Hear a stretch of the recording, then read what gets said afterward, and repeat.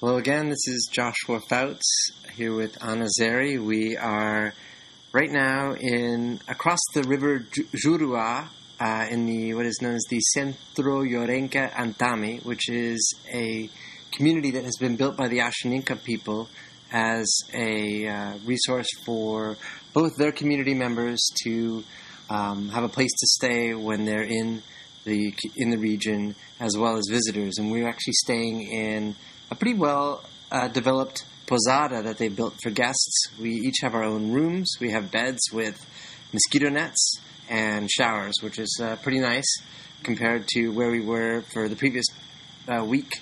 What we're going to talk about on this SoundCloud recording is what we experienced on the river on our way up to and back from the Ashaninka village.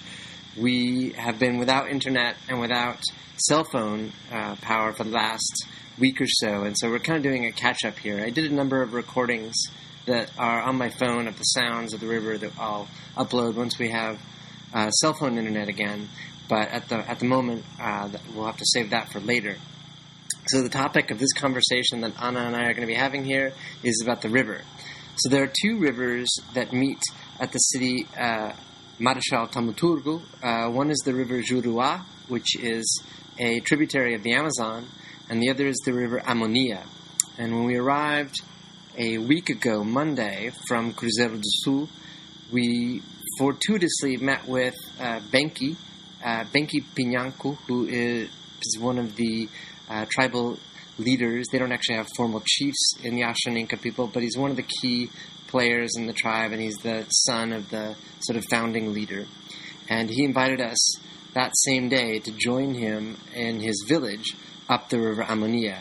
And so what Anna and I are going to talk about are our observations on climate change, deforestation, the people we saw on the river at Amônia, and some general thoughts about that. So just to set the scene setting, Anna, why don't you tell us a little bit about your memories of what our transportation was like preparing to get on the river Amônia to go upstream.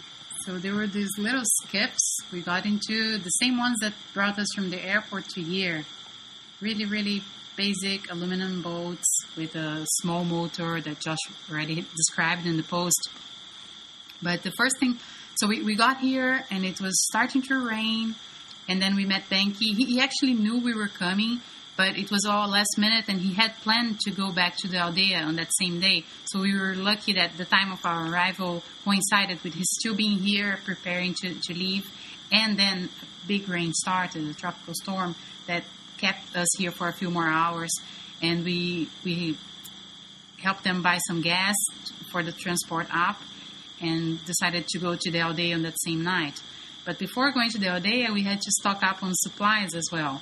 And then we went to one of those floating markets on the Juruá, right in front of here, in between the Centro Yorenka and Marechal Tamaturgo.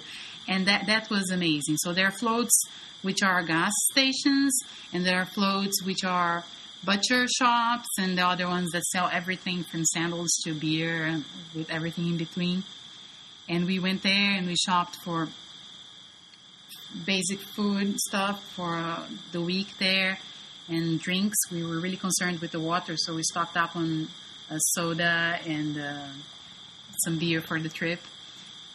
And also, we had to buy some plastic sheets to cover our boats, because there might be rain on the way up, and rain there was, and a lot.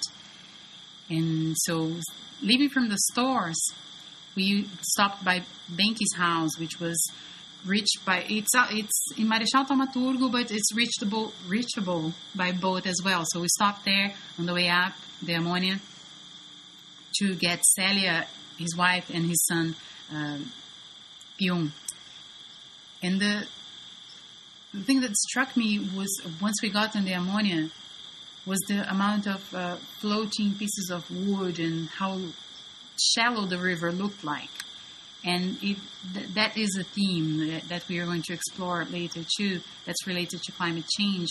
Because what they're seeing is that during the dry season, the river is getting shallower and shallower with the passing of the years.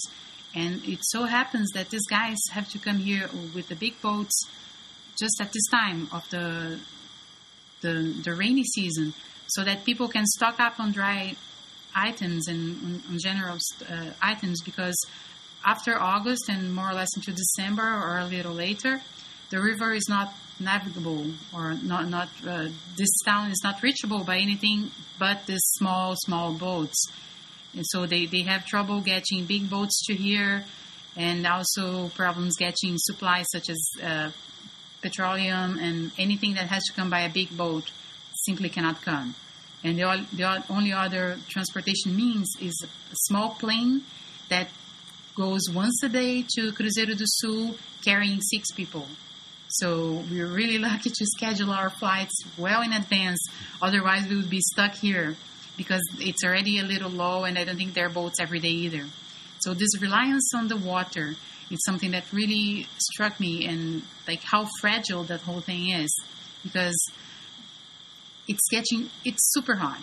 And I think, I can't imagine being here when it's any warmer than this. It's insane. The animals are all stopped, and I'm going to show pictures of all these insects that are just laying around in front of my room, waiting to be pictured, but they're not moving at all. And we are barely able to move. The only things that are alive and kicking here during the day are the mosquitoes that are biting us all the time. Everything else is stopped, and same things happening in the river. That was my impression on the way up. It's definitely a river town. One of the things that should be impressed upon the listeners is that Marechal Thaumaturgo does not have any roads that can get to it. So the only way that the people who live here get anything is via airplane, as Anna described, and it's an airplane that is not doesn't transport goods. It's not a cargo plane, and boats. And so they're really at the mercy of the climate conditions here, and really to see these boats, these large boats, which aren't really, they're not much bigger than sort of large motorboats that have basically been cleared out and are filled with dry goods. But these aren't ships by any stretch of the imagination. This is a relatively shallow river, and it gets shallower. So then, after we acquired our goods and moved up the river Amônia, to the village Apiúchua, which is spelled A-P as in Peter, I-W-T-X-A. And you can see all these on the blog. I've written about this relatively extensively over the past couple days. But as we went up the river, one of the things that was notable was that there were many of the massive Amazonian trees that you expect to see or that you've seen in pictures are there, but their root systems are half exposed, and they look like they're about to fall into the river at any moment. In fact, throughout the river, there were fallen trees all along, and notable as well is that the boats that they took us up in were little aluminum skiffs, and they were powered by basically what looked like lawnmower engines with cake mixer, long extended cake mixer attachments. In fact, when we got to the village, the Astroninka village, at the end, we saw that the villagers actually took them off of the skiffs, replaced them with blades, and were using them to sort of clear cut part of the area as they were expanding their village in preparation for a major event that was taking place at the end of June. And we'll talk about that later. But Anna had some interesting observations that I found pretty striking about the significance of cattle that we saw on the river as we were riding upstream. Maybe you could tell the listeners about that a little bit. Yeah, so that's related to the main people that live here. So in this region, historically, after there were the rubber tappers that were relocated to here, to what they call the Reserva Extrativista. There are the indigenous people that live in some of these indigenous reserves. Some of them were not originally from this region, but were relocated here to government demarcated land. And there's also a group of people that are called the assentados, or on these assentamentos, or settlements, also brought here by the federal government. And these are people that came from the south of the country, and they were brought here with the mission to occupy this land and grow cows. They couldn't exploit the rubber anymore at that time, and so what they did was simply to cut everything. That's the reason why there are not more trees. and plant grass. And then the government gave them credit to buy cattle. And that's the main reason for this assoreamento, or the shallowing of the rivers, because with the grass, the trees didn't have, you didn't have any protection for this the river margins, and they just started falling off into the river. And as we go up the Amônia nowadays, you can clearly see a difference between the two margins. On one margin, you have the assentamentos still, and you still see cows and grass, and you see almost no trees at all, and the riverbank is slowly falling down. On the other side, there's the Reserva Extrativista and some of the indigenous lands, which are also being reforested now, and where we see these trees with the exposed roots and pieces falling off. So there's more trees on one side, but they are falling off, and there's no trees on the other side, and just cows and grass, and things are falling off too. But these people have been on a reverse luck. They were sued by this Environmental Protection Agency, and now they're reforesting it. So they're with help of the Reserva Extrativista people and the Indians, they are replanting mahogany and cedar and all these big trees that used to be here before. So there's a plan to reforest the margins of the river in an effort to try to protect it from getting even shallower. And apparently it used to be way, way deeper. And they've been having, because of that, and the cutting the timber commerce in Peru, which is where this river starts, like the Amônia starts in Peru, right in the middle of a tree cutting area. All these things are causing these droughts, and then when it's the time of the rains, they have extensive floods. And during one of these super big floods in 2007, this whole area where we are here, the Centro Iorenque, was flooded, and the trees they had just started planting were totally devastated. So the Centro Iorenque was it's a piece of land that used to belong to a farmer, a cattle farmer. This land was bought by the Indians after they have a history of fighting and getting a lot of attention and money from the government and the international communities, and they got lots of prizes for reforestation. So they did have a good income, sources of income, and they bought this land right in front of Marechal Thaumaturgo, and it was just a prairie. It was a lowland, the lands that have been devastated and that were used for cattle raising for many years. And in just 5 years, there's lots of trees here. They planted lots of things and native species, and it's a wonderful, wonderful work they did.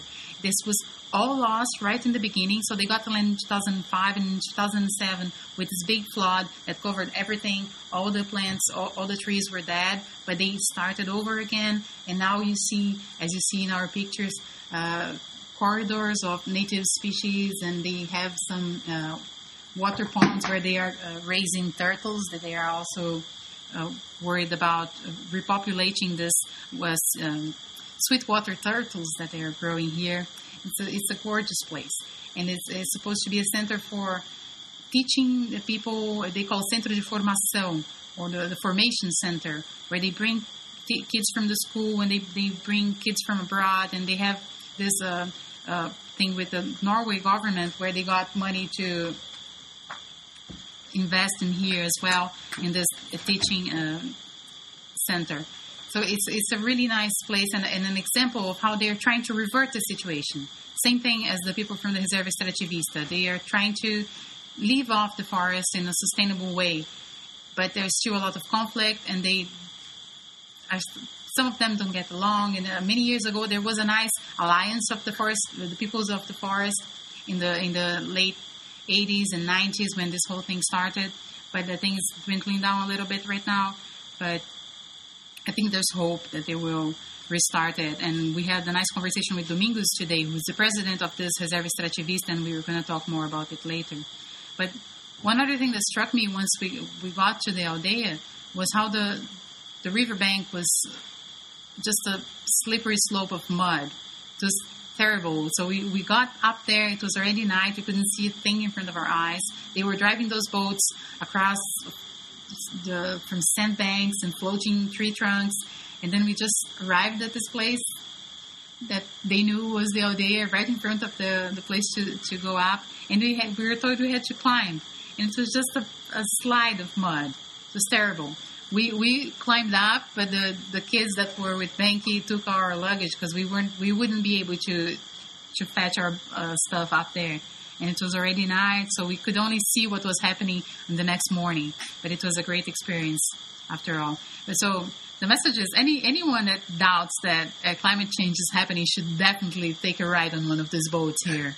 Yeah, one of the things that really struck me about that as we wrap up here is the fact that these skiffs that we were taking upriver routinely ran aground on sandbars. So the water is so shallow. And the other thing is that the actual water, that the ground is about 20 to 30 feet higher than the water level. And the people on our boats told us that the water level actually used to be as high as the ground. So these slippery, muddy slopes that we had to climb up to get into the village, the word in Portuguese for village is aldeia, that you heard Ani using, was actually where the water level used to be, but has not been that way for some time. So we'll talk more, maybe we'll do another SoundCloud tomorrow. We'll talk more about the state of medicine and health for the river dwellers, which I think is an important topic that it is sort of under discussed, and maybe a little bit about our observations in the village. Until then, we'll wrap up this SoundCloud entry and look forward to talking with you all next time. Bye-bye. Bye.